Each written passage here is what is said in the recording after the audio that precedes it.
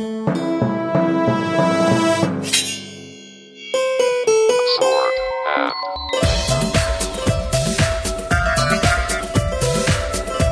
everyone, welcome to The Sword and Laser, episode number 181. I'm Veronica Belmont. I'm Tom Merritt.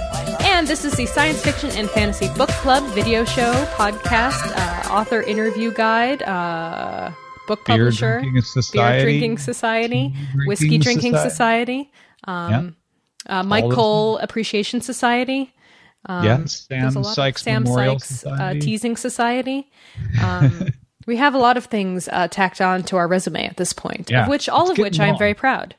Oh, absolutely. Not ashamed of a single one of them. No, and we are streaming right now on YouTube, so hello to all of our live viewers. If you are listening to the podcast and want to see a little bit of the behind-the-scenes action that goes on at Sword and Laser, you can check that out at youtube.com/theswordandlaser. Let's kick things off with what are we drinking? Tom, you are imbibing a fine beverage over there. I am. I'm having a Boddington's Pub Ale. It is not highly rated on Beer Advocate. I don't know why. Oh. The crowd rating on Beer Advocate is abysmal for Boddington's, but I love Boddington's. I prefer Boddington's out of the tap, but the Pub Ale cans are kind of like the Guinness cans, so they give you an approximation. I find it quite refreshing. You know, I learned about Boddington's from you when we were both working at CNET, and I used to order it at the pub around the corner. At what is it called? Kate O'Brien's. Kate O'Brien's, yeah. And I was like, oh, that looks like a fun beer in a can with a B on it. Yes, it does have a B if you buy it on the can. Yeah. If you get it poured in a pub properly, there should not be a can. There should not be a can or a B. If there's a B, run for your life because you're allergic of bees. Bees today? What? No, I'm not drinking bees. I'm drinking Earl Grey, mildly warm at this point. Tea, Earl Grey, Luke, I am your father. Tea. Tea, Earl Grey, Luke, I am your father. All right. I'm mixing my metaphors. Sorry.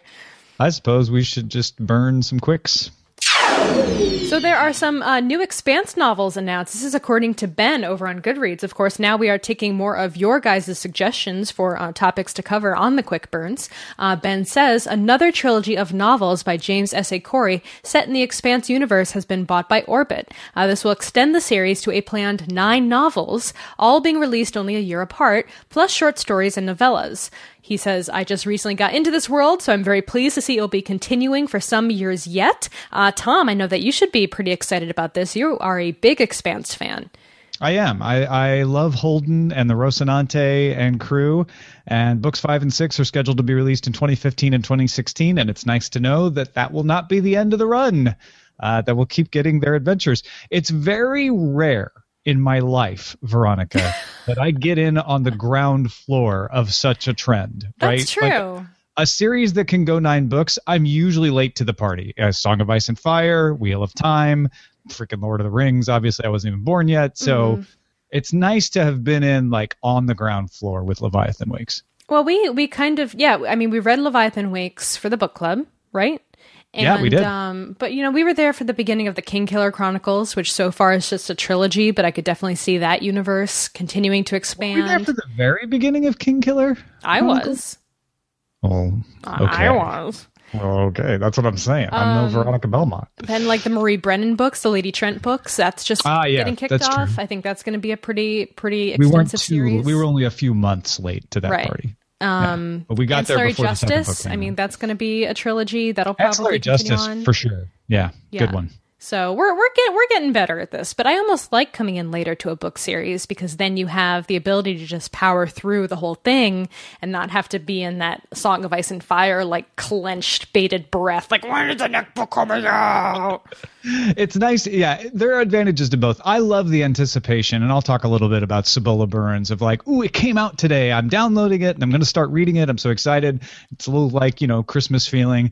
But then there's the payoff, which is the George R. R. Martin Song of Ice and Fire feeling you have in between the books.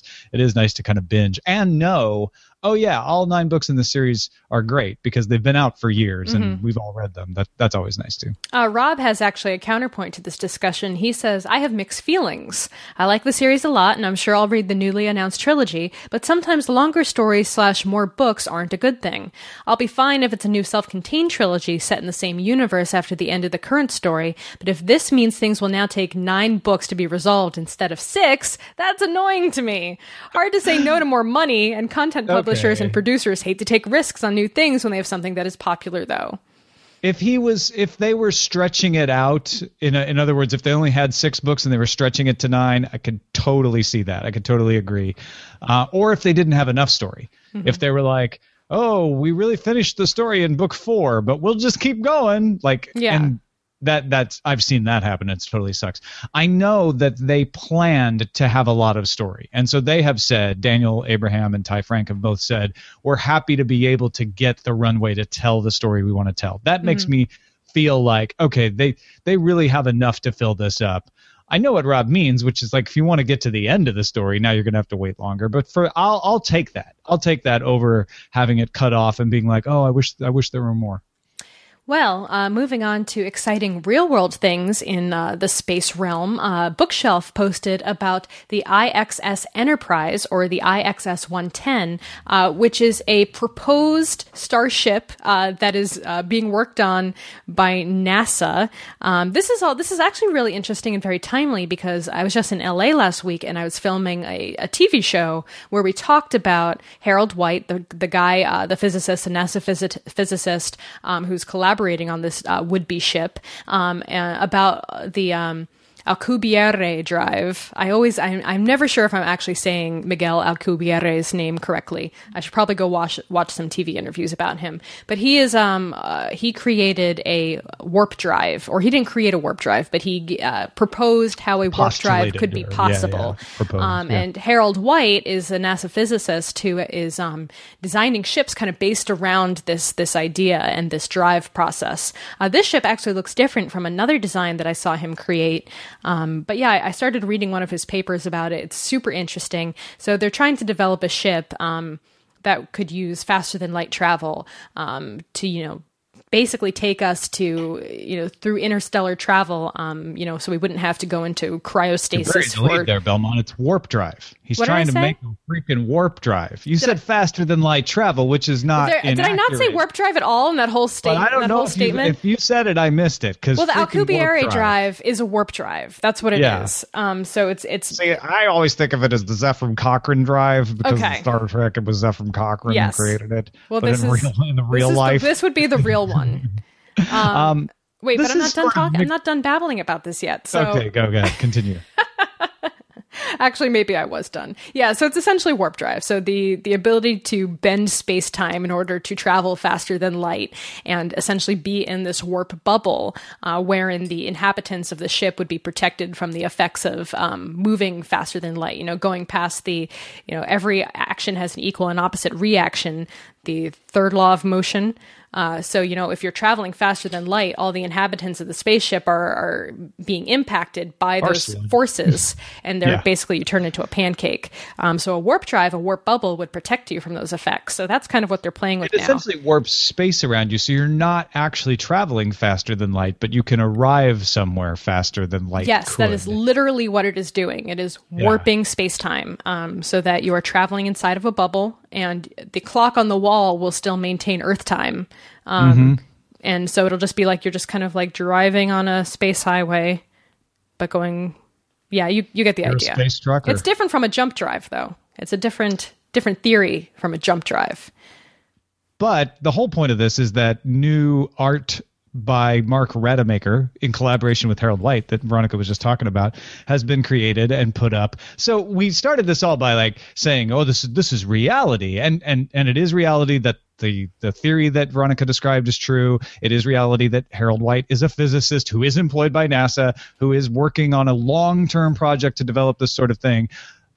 the pictures that they made are not what this thing's going to end up looking like. It's more of concept drawing to get you excited. Yeah, and about these pictures are not even the same picture that I saw, because Alcubierre drive is like circular. So it actually it's a circular drive that encompasses the outside of the ship, not spherical. It's just a circular formation.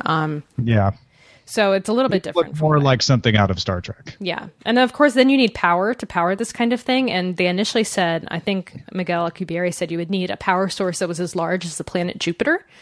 But now Harold White is saying that you could possibly get around it with a power source, exotic matter, about the size of a car. Yeah, just need some exotic matter. You just need the exotic matter, which is a totally different, we haven't even gotten to that point yet. Is it right. dark matter? What is exotic matter? What is this thing going to be made of? Does dark matter even exist? And where can we find it? And how do we collect it? And how do we put it in a car so that we can then power our ship? Well, you don't actually put it in a car. I just mean maybe the size of the car. All right. Anyway. Back to reality. I mean, fiction. IO9 has a really cool article about a chart that breaks down every Game of Thrones season scene by book, chapter, and episode. So it's the perfect companion to the television show if you want to know where the thing that you saw happened in the book. I had a hard time understanding this graph a little bit. Well, on the left, on the left is the shows, right? Yeah, on the y-axis is all of the episodes, and on the x-axis are all of the chapters from the book. And so you can see through this chart that the first season holds together pretty well with the book. So the first season of Game of Thrones fits pretty well with the plot of the book, A Game of Thrones. And then we start getting into A Clash of Kings in the season 2. And all of a sudden, things start kind of breaking up a little bit. The storylines start diverging. You start to see characters happening where they shouldn't be happening.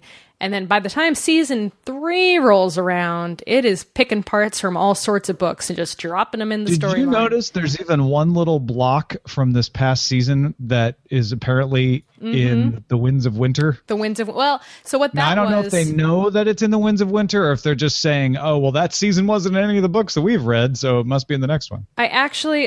so that's in the comments. So I went to the comments to try to see if anyone had discussed that. And I don't want to get into spoilers, but the first comments on the IO9 discussion cover that. So they explain what part of that book is brought into season 4. I'm not. You'll just have to go back and look at it. I'm trying to find it. It's the very first comment on the IO9 very page. First comment. Yeah, from Grand Moff talking. Yeah. So that's the character. Just a question. That's the yes, and then the answer comes after that. Did you click read all discussions? I'm not going to explain to you how to use Kinja. How do you use the internet? Kinja as a comment system can be kind of difficult to understand. That's Gawker's comment system. I've only got one comment though, and it doesn't have an answer. So. Yeah, there's answers. I'll show you later. Let's just move on. You and your Kinjas. We have the winners from the 2014 Campbell and Sturgeon Awards. And for the John W. Campbell Award, it went to Strange Bodies by Marcel Thoreau. And the Sturgeon Award went to Enjoy Knowing the Abyss by Sarah Pinsker. Congratulations. I kind of want to read Strange Bodies now because I was looking it up. I didn't know what it was about. I'd heard of it before. But it is... Apparently someone shows up who is supposed to be dead, and he's got letters from Samuel Johnson that have never existed. Like Samuel Johnson, the biographer. And he did a biography of Samuel Johnson, and people are like, wait a minute, you're dead. He's like, well, no, apparently I'm not. And it all goes on from there. It's compared to like a Philip K. Dick. That's the thing that sucked me in, of course, when they compare it to Philip K. Dick. All right, well, that's it for Quick Burns. Tom, you want to tell us about our little special anthology we've got going? Well, I know that a lot of folks out there are probably always looking for something else to read, and maybe some of you wish you could read like 20 books in the space of time that it takes to read one book. Or maybe you can't decide between science fiction and fantasy. We have solved all of your problems. You have no more problems in life, because we have put together the Sword and Laser anthology. There are 20 stories, 10 sci-fi, 10 fantasy. They are written by members of the Sword and Laser audience that we found right here, and the stories are Patrick Rothfuss approved. So head on down to your favorite online bookseller and search for Sword and Laser Anthology, or go to swordandlaser.com/store. Yep, we are now officially on Amazon Kindle and on Barnes & Noble Nook.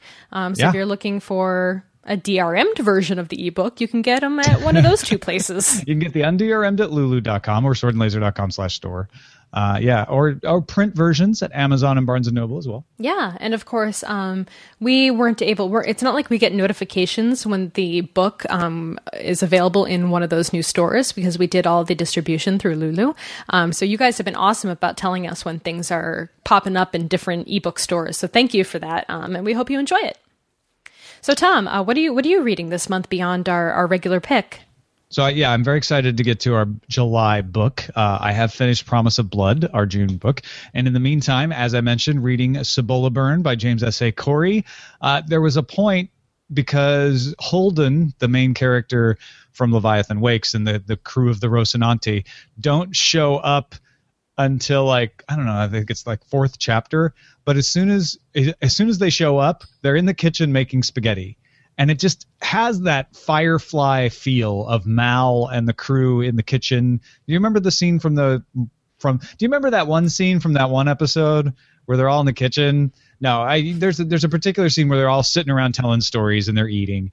And I felt like I was home. I was like, I'm back with Holden and the crew. So I'm really enjoying that. Also reading on audiobook Traveling in Space by Stephen Paul Leva, who is narrated by our friend Jeff Kanata. Yay! That's so exciting. Yeah, he's really excited about this project. I haven't had a chance to check it out yet, but I really look forward to it. Traveling in Space is interesting. It is an alien first contact story told from the point of view of the aliens. And the aliens believed until they met us that there was no other life in the universe. That sounds about right. They were pretty stunned to come across us, and also the fact that we were like, I don't know, we thought there might be life in the universe. They're like, but why? Why would you think that? And they're a very logical race, and there's some really fun stuff in it, so I'm enjoying it. What are you reading? Well, right now I'm reading Hunted by Kevin Hearn, and I'm also reading the latest Diana Gabaldon, not the latest, the second book in the Outlander series. Okay. Something in Amber and something. I can't remember the name right now. Sam Sykes and Amber. Sam Sykes and Amber. Sam Sykes trapped in Amber. But it's great. And I'm also really looking forward to Shattered by Kevin Hearn, which is the most recent Iron Druid Chronicles that just came out this week. It's doing really well in the ratings. So if you guys want to support Kevin, get it now. Get it on the bestseller list. The series is really, really fun. And I've been really enjoying the audiobooks narrated by Luke Daniels. And he's a great audiobook narrator. So if he also narrated the Mongoliad, the Neil Stephenson. He did the audiobook for that? Yeah, for all the great authors that were involved with that project. He narrated the audiobook. I found that out because Audible was doing a BOGO last week. And I picked up Blue Remembered Earth by Alistair Reynolds. And I love that book. Cheesy self-help book that I thought would be fun to listen to. I'm actually still reading On the Steel Breeze, which is the sequel to Blue Remembered Earth, in the background. But I'm gonna tear through Cibola Burn, I think, before I finish Steel Breeze. But yeah, I slowed down a little bit after my reading sprint from last month. So I'm looking forward to getting started with our book pick for July. I was just looking up because I just realized Kevin Hearn is writing a Star Wars book, right? James S.A. Corey is writing a Star Wars. Kevin Hearn is writing a Star Wars book? I didn't know that. Yeah, you did. Did we talk about that? Yeah, we talked to him about it when we had him on the video show. He wrote Heir to the Jedi, which isn't coming out until February 17th. So do you remember how many interviews we did in that 3-day period? It's hard for me to remember every single interview of them either. I was so drunk on whiskey by the time we talked to Kevin because he gave us so much Tullamore will do wonders to your memory. Yeah. I blame him for that. The Star Wars people, the Star Wars publishing arm is putting together some amazing stuff here. It's awesome. That is very cool. What do we have from the audience picks? Well, I picked a representative person, and Sandy in the thread, what are we reading in June? What else are you reading? Just said, I finished listening to Hollow World this morning. I really liked it. Kind of a modern H.G. Wells, Jonathan Swift vibe. I'm now starting on The Steel Breeze. I love the narrator, Joa Ondo. She played Martha's mother on Doctor Who and was one of the narrators of Lagoon by Nindi Okorafor. That's awesome. That sounds really interesting. Well, moving on to the rest of the calendar, too. On July 1st, we have The Rhesus Chart, a Laundry Files novel by Charles Stross, Hurricane Fever by Tobias S. Buckell. Damn it! And July 8th, we have Half a King by Joe Abercrombie.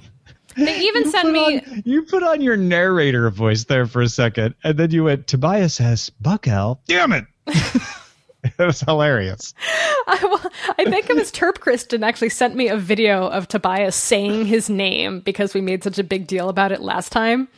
He does a talk and he talks about his name. Oh, and he says, "This is how to say my name, people." Yeah, and I watched it and I still screwed it up.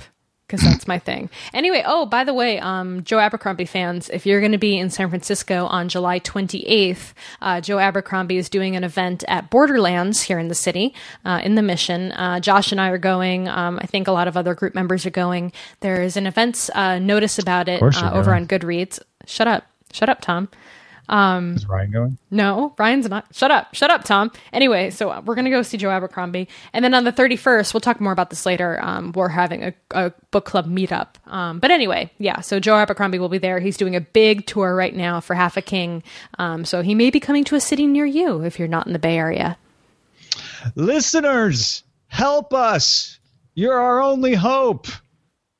Actually, if you want Sword and Laser to get good advertisers, you could help us. You can complete a survey that will enter you in an ongoing monthly raffle to win a $100 Amazon gift card. And we promise not to share or sell your email address. We won't give you an email at all unless you win, of course. Then we'll email it to tell you won the gift card. So go to www.podsurvey. That's podsurvey.com/laser. podsurvey.com/laser. Fill out the survey if you haven't already and get a chance to win a $100 Amazon gift card. Thank you. Very nice. You're our friend. All right, well, now it is time for Bury Your Sword, which is our feedback from the audience. And I did kind of bury the lead a little bit. We are having a physical monthly meetup at Borderlands starting in July, on July 31st. So if you are in the Bay Area and want to come talk about that month's book pick, we will be there in the cafe at Borderlands. Thanks to Josh Lawrence, our forum mod, for setting this whole thing up. We are really excited. I said I was going, but I may have a job in LA on the 31st. So I might not be going. Oh, well, I was going to try to come up, but if you're not going to... Well, yeah, it's not definite yet. I find out if I have the gig this week. Well, I know I want to be able to go, but I also have to make money. I know. All right. Right now. That's fair. I'm not in a position to turn down work, Tom Barrett. I don't have a Patreon that I can just get articles written about for me. Right, because I'm just sleeping in a bed of money. Sleeping, doing your Scrooge McDuck, swimming in your pile of internet money. Which is the only job I have. I don't get flown to LA. I live here. I don't live there, so I have to fly there to do work. All right, so we'll try to figure that out. Hopefully one or both of us will be there. If not, Josh Lawrence will be there, and there'll be plenty of others because we're going to do this every month, right? Yes, so this is going to be a monthly thing. Borderlands is on board. We're going to have the book picks available for purchase at Borderlands. We're going to do our discussion at Borderlands, and then afterwards we're going to go have cocktails. Yay! Adult libations. And frankly, you don't need us. Like the true stars of Sword and Laser are the book club anyway, so other members are really where you're going to have the most fun. So go no matter what happens. It's going to be super fun. I hope to see you all there. Wait, Josh Lawrence has the next one here. Is that favoritism? No, different Josh. Oh, it's a different Josh. Good. Different okay. Josh. So it's favoritism just towards people named Josh. Yes. Other Josh, not Josh Lawrence, writes in the forums, has anyone heard of any Uncharted-esque books out there? Something historical, explorer, or treasure hunt related, ancient cult fantastical books? Does that make sense? Anything like the Uncharted games or National Treasure? Preferably with less Nick Cage. I would actually love a video game with Nick Cage as the main character. A book. Would you? That would be pretty amazing. That's called the National Treasure novelization. It's actually a game of the Wicker Man, and you just fight off bees. Wild at Heart, the book. There you go.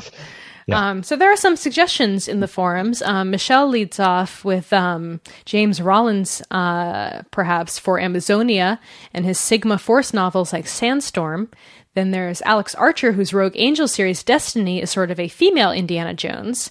And also Steve Barry also writes these, but she has not read any of his Templar Legacy. So yeah. I guess I'm trying to decide if Philip Pullman counts with the Golden Compass. Yeah, but that's a little YA. Yeah. But I guess. Oh, don't start that. I know. I am pro YA. I am totally pro YA. If you love YA, read YA. I read YA. Everyone should read YA, at least at some point in their life. If you're a grown up, if you're a kid, whatever, who cares? Read what you like to read. I'm just happy you're reading. Yeah, I agree. So we just want to make that clear to everyone. Yes. But yes, it's good. This is like all of these threads, lots of great ideas if you want this kind of feedback. Or if, like Josh, you have a question like, you know what, I've been looking for YA steampunk novels involving bats. Seriously. Someone knows a book. Yes, someone in the book club will know, like, oh, well, what you want to read, and they'll give you like a huge long list. I learned today that there's a book called Amish Vampires in Space. There you go. There's a book literally for anyone. There is. Takes all kinds. Takes all so Amish vampire kinds. It does. Why are Amish they in vampires, space? really? Well, I was thinking, vampires and space don't really make sense, but then we read that book the about the vampires in space. The vampire in space. Peter Cross. No, Peter Wells. Peter Cushing. Peter. Come on, I know, because we read this as a book pick. No, I know. I always forget. I always blank Peter on the name of Watts. that book. Peter too. Watts. Peter Watts. Thank you. Blind something. Yeah. Blind Sight. Blind Sight. Is that the name of the book? Yeah, it's a great book because the vampires aren't really vampires. They're just aliens that lived on Earth. Oh, well, they're alien to us. Hey, spoilers. And wait, we can't talk about spoilers. Really we read it for the book club. You should have read this anyway. Honestly, that's not the spoiler of the book.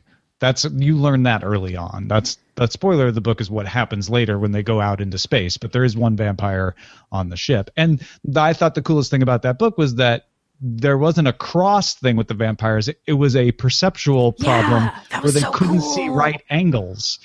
Or right angles make them freak out because there are no right angles in nature. And so that's why things like crosses worked. I love that. Oh, by the way, Terp Kristen points out it was not her that corrected me about Tobias Buckel's name. Maybe Tamahome?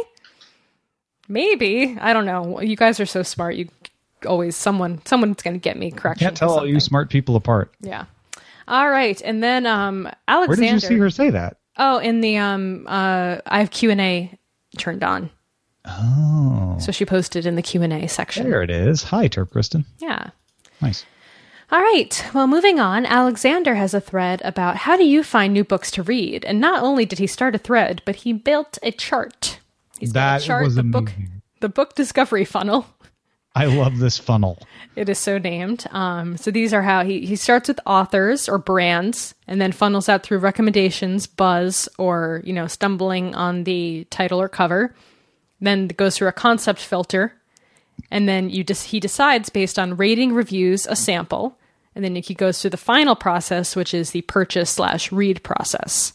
I totally get this. He's like, I stumble across it somehow, right? Mm-hmm. And then do I like the concept? Okay, let's see if people are rating it. Let's read a couple of reviews. Let me take a sample of it, and then he decides to read it. I was actually pretty surprised by how long it took me in this thread to get to someone who said Sword and Laser was one of their ways they found books in the Sword and Laser forums.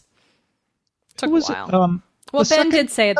Ben did say it in the second comment, but I didn't see that because I was scanning very quickly. What's your process for deciding what to read? It's basically Sword and Laser, like things that are on the calendar. I am assigned to it by Sword and Laser or Vaginal Fantasy. My books are assigned to me by the audience. That's how Veronica decides what to read. Actually, that's kind of what it is for me too. And then when I want to read another book, if I've caught up with everything, I usually try to go back to an earlier series that I already started and continue on in that series, unless there's something really hot that I want to read. It's almost entirely random for me. I do try to keep a to-read list in Goodreads when I run across something that sounds cool, but I don't do anything nearly as pragmatic as what Alexander does. Mm-hmm. I just sort of go, oh, I like that. I'll try to remember to read that. That's it. That's it. Well, as if we needed more things to read, Killian has a thread about if we should read comics or graphic novels as group reads. This is an important question that has come up before in the history of Sword and Laser. Mm-hmm. He says, one of the great things about SNL is that lots of the book picks encourage you to try something different. It pushes the boundaries of what you normally read and quite often is a pleasant surprise. I have never read a comic graphic novel, but this summer I plan to get into the medium. I have always thought it's a great way to put more original ideas to print, ideas that may not be done justice in novel form. So he goes on to talk about it a little bit, and so here's what he proposes. Twice or 3 times a year, depending on how popular it is, we could read the opening issue of one superhero and one non-superhero comic. That way both camps will be satisfied. I just think that seeing as SNL is involved in so many different areas of sci-fi and fantasy, that we would be remiss to not include comics in that, as they are a large part of SSF literature. Let me know what you think. Yeah, I mean, I love that idea. It's just, maybe. Here's how I answered it last time, which was several years ago now. Mm-hmm. We very consciously decided to make it science fiction and fantasy books. We've at various times thought about, well, should we do movies? Should we do TV shows? And we will talk about them, but we generally try to talk about them in the context of books that you can read. And there's so many good podcasts out there about graphic novels. I'm not sure that we can do it justice when we're so good at, well, I like to think we're at least halfway decent at this kind. We're having a hard enough time doing this genre. Let's put it that way. When you bring in graphic novels, it starts to be divisive. As you can see, a few people already said, I wouldn't really be into that. They're a different form. They're not a different genre, but they're a different way of consuming a book, much more different than an audiobook is from print. So that's why we haven't done it before. Mm-hmm. Given the enthusiasm of people in this thread, though, I feel like might be worth experimenting with as an alternate pick sometime. And even then, I would say, let me know. I haven't thrown this past Veronica, so let me see what she thinks. I would say we do graphic novels that are somehow related to science fiction and fantasy books. So for instance, Stephen King's The Gunslinger has a graphic novel series, right? There is a George R. R. Martin Song of Ice and Fire graphic novel series. Mm-hmm. I would say we start there and kind of try to keep it in our world and see, and just kind of baby steps, see how people like it. I could be open to that. But I would never want to do it right away as a solo pick, because I just feel like that's like saying, well, you could also watch the movie, you could also watch the TV show. Yeah, I think an alt pick would be a good compromise there. Yeah, but I get that it's closer to books than a TV show or movie is. Mm-hmm, mm-hmm. Do you think are they more expensive? I mean, I know people can buy things on like Comixology or the Image Comics app, or even on Comixology, when you compare like a Kindle price to a graphic novel price, when you talk about trades anyway, it can still be more expensive. But that is a better way to go. Of course, you have to have something that you can read it on, like a tablet. It's kind of a pain to try to read those on your phone, unless you have a really big ass phone. So okay, well, that's definitely something to think about. Thank you for the suggestion, Killian. Yeah, it's a good suggestion, though. All right, well, now it is time to jump into our Book of the Month discussion. But first, we will announce the winner for the July book pick. Based on your votes, we were doing an all Octavia Butler selection pool. Yeah, I basically made the dictator choice. We're going to read Octavia Butler, but let folks vote on what title. And I'm not saying I'm shocked, but I was a little surprised that Dawn won. It's a more recent title from 1997. Mm-hmm. It's the beginning of a series, which I know some people are not that much into, but it ran away with it. It's about an alien race that saves every human that survived a dying Earth. A woman wakes up on the ship that's run by the Onkali.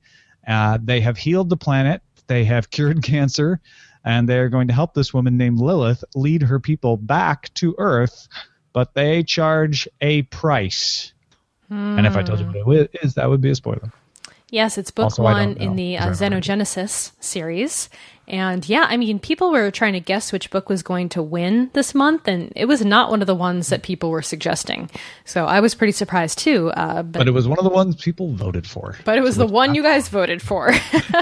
And it wasn't, it was actually close through the first half of the month, but it was not close at the end. Like, this one definitely won by a good margin. Very interesting. And you guys all did that blindly too. Like, it was the results were closed. So well, the results were open for a few days, and then I shut them down. I shut it down. Veronica, shut it down. Transparency and democracy, was like, I'm the queen.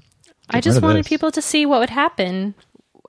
Actually, I think it was interesting that nobody knew what was in the lead, and so people were trying to guess. That was kind of fun. Yeah.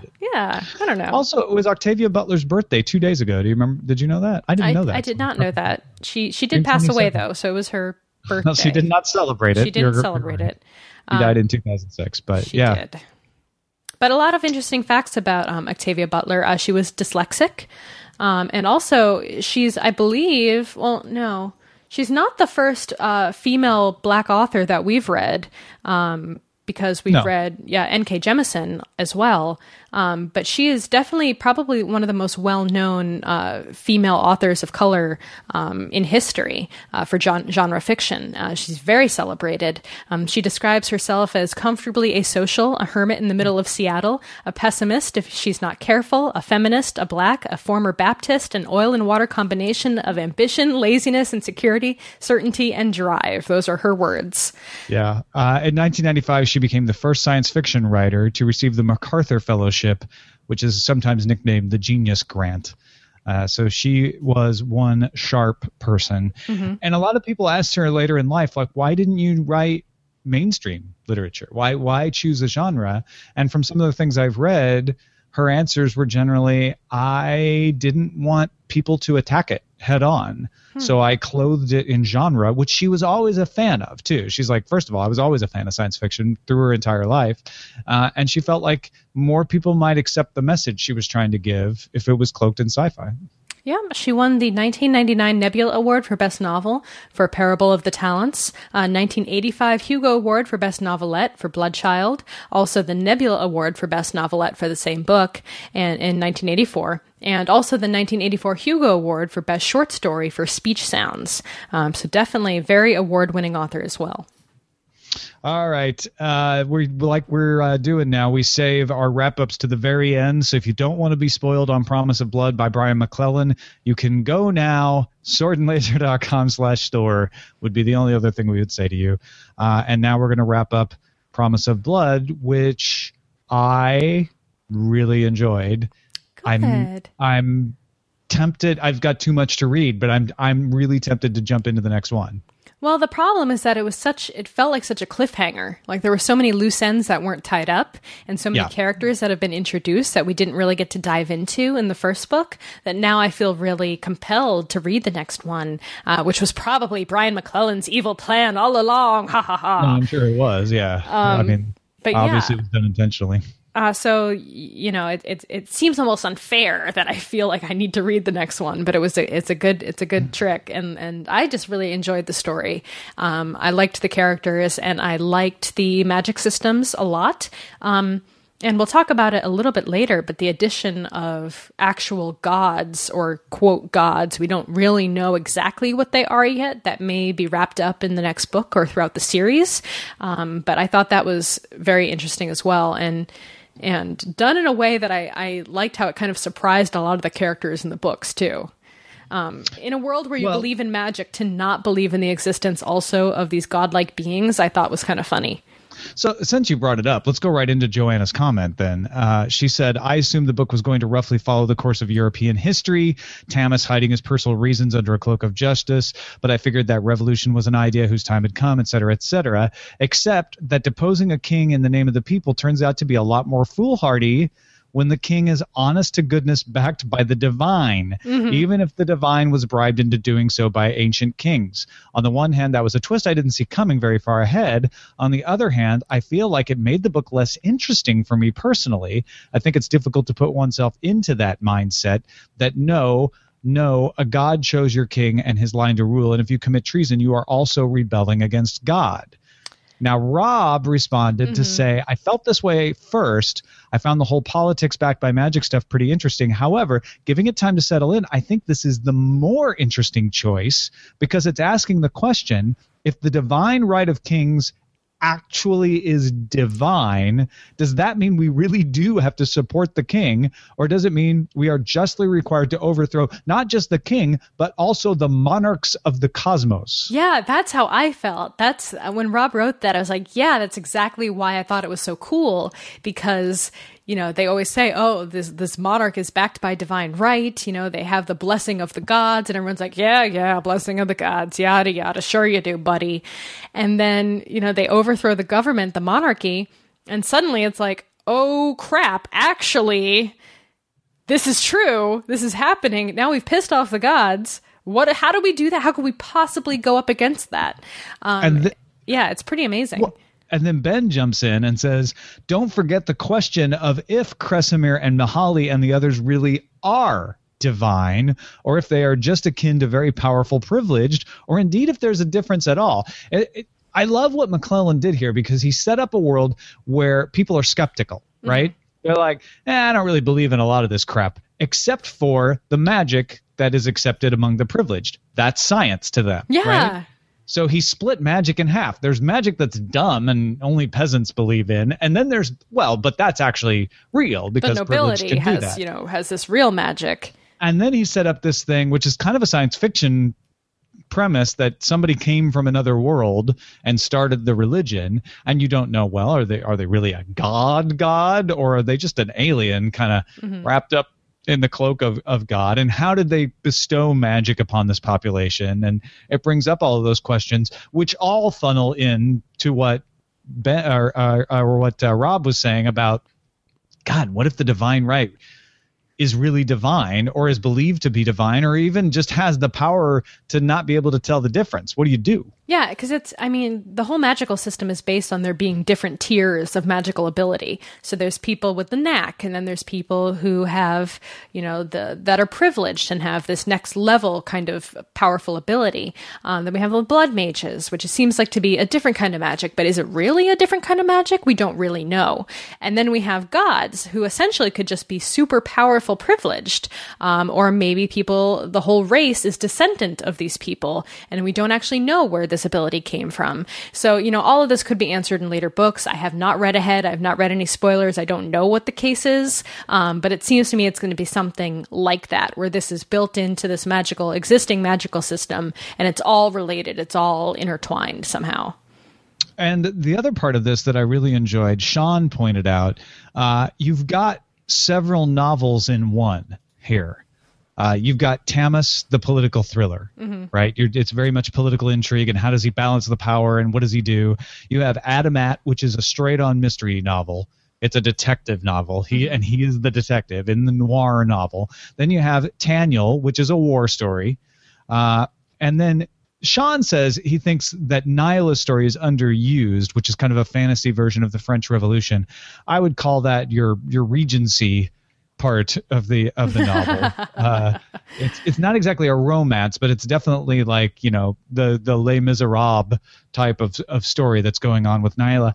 I don't think it was underused, but I think that story is more of a long bet, and which is why we didn't check in on it as often, because I think Nyla's story is going to span the entire series. Right. And part of what the point Sean was making too, in that post, was that Thomas's story kind of changes, because we have this initial thing where, he's overthrowing the monarchy. He's trying to reset the government. He is ruthless in this, and will basically kill anyone in the way. He was willing to kill hundreds of innocent people, including children, to achieve this goal.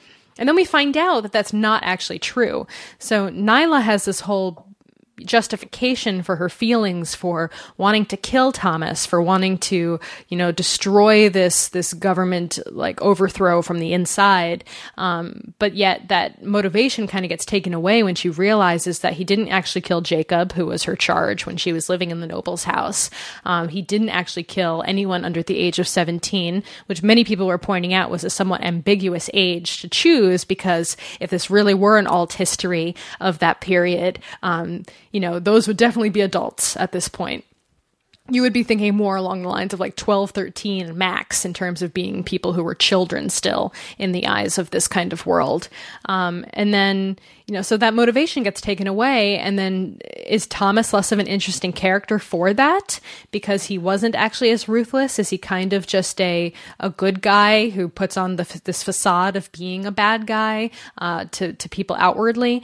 Yeah, I don't know. I at the time, I was kind of like, okay. So, I thought he was more interesting as kind of a bad person that had a gentle streak to him, as opposed to being a good guy that looked like a badass. See, and that's interesting, because when they revealed that he saved the children, I felt that was consistent with what we have learned, which was he was a bad guy with a gentle streak. He was a tough son of a gun who really was a jerk to his son, but there was a part of him that still loved his son. Oh, of course. And to me, that was entirely in character. The idea that he had killed all the children never set right with me. I'm like, I don't buy Thomas would do that. He is doing this because he thinks it is the right thing to do. But he killed the king, who was his child. Those are adults, though, and the king was guilty. But he kind of raised him, and I don't know if there was guilty in his eyes. Children are never guilty in his eyes, is what I would think. In his eyes, and that turned out to be true, which is like, I am not going to hold these children, responsible for what their parents did. I'm not saying I disagree with that. That children should be killed. I don't agree with that statement. Let's just take that off the internet. Eating babies. But I think that it would have made Thomas a more interesting character. Because he still tries to make Daniel go and kill Bo. He's not messing around with that. Like, that is a direct order. I think if it turned out like his son's best friend. A lot of people are like, all of a sudden he saved the kids. I'm like, you actually don't know what happened to the kids. You didn't think about the kids until that scene came. So don't give me this like it was plugged in at the end. The kids showed up and everyone had the question of like, oh, so he killed the kids too, right? Mm-hmm. And I when I thought he had killed the kids, as soon as that was raised, I was like, ooh, but I'm not sure. I'm not sure that fits. This is a guy who feels like he has more morality on his side. He can justify every killing that he has made, and he's torn about killing Bo, right? But he knows that it's the thing that has to be done. But I think clearly it was not the thing that had to be done. Well, he may be changing his mind now, right? Yeah. But I can't see Thomas being consistent about having the moral high ground and killing the children. So when it turned out he didn't, I was like, haha, see, I knew that's what he was like. But I don't want him to necessarily feel like he has to have the moral high ground.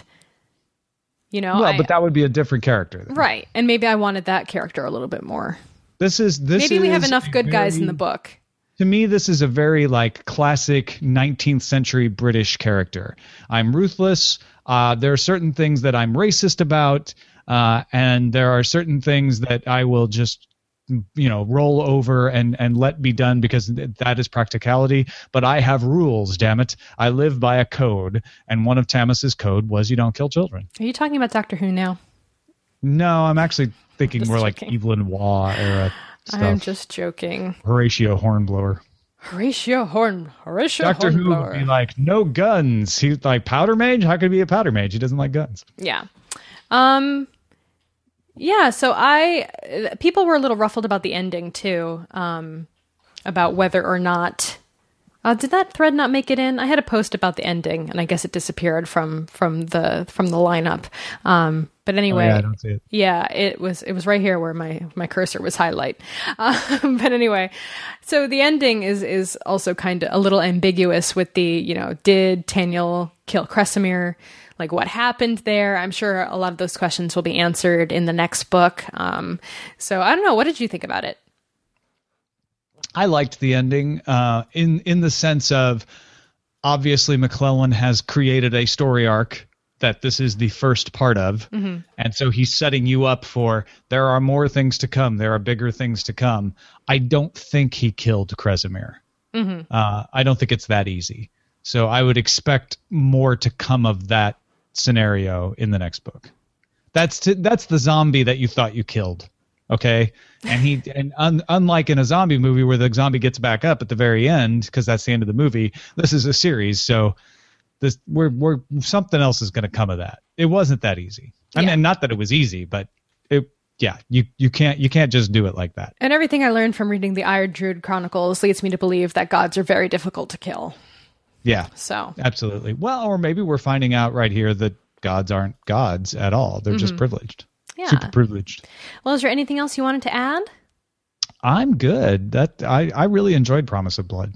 We did talk, Brian McClellan, the author, did want to do a Q&A on Goodreads. So the month isn't quite over yet, so I will make sure to set that up so Brian can answer some of your additional questions, dear readers, if you have anything else you want to add. You know what Tom and Veronica said in their wrap-up? Yeah, they had it all wrong. Here's the real story. That I'm totally okay with the author correcting my misinformed diatribes about the book. I really enjoyed the book. What Brian's going to do next, if Brian says no, then I'm fine with that. You know who knows what Brian's going to do next? Brian McClellan. That's Brian M. effing McClellan. Yeah. Which is what I'm going to call him from now on. It is his middle name, I think. M. effing.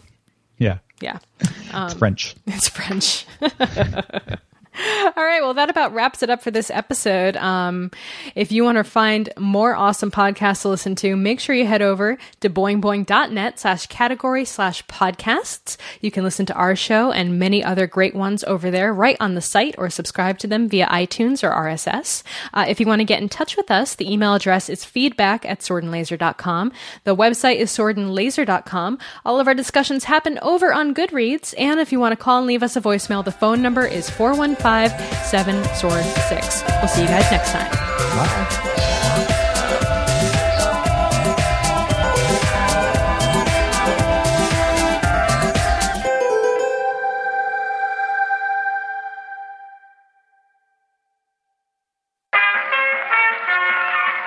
This podcast is part of the Frog Pants Studios Network. For more information about this and other shows, visit frogpants.com.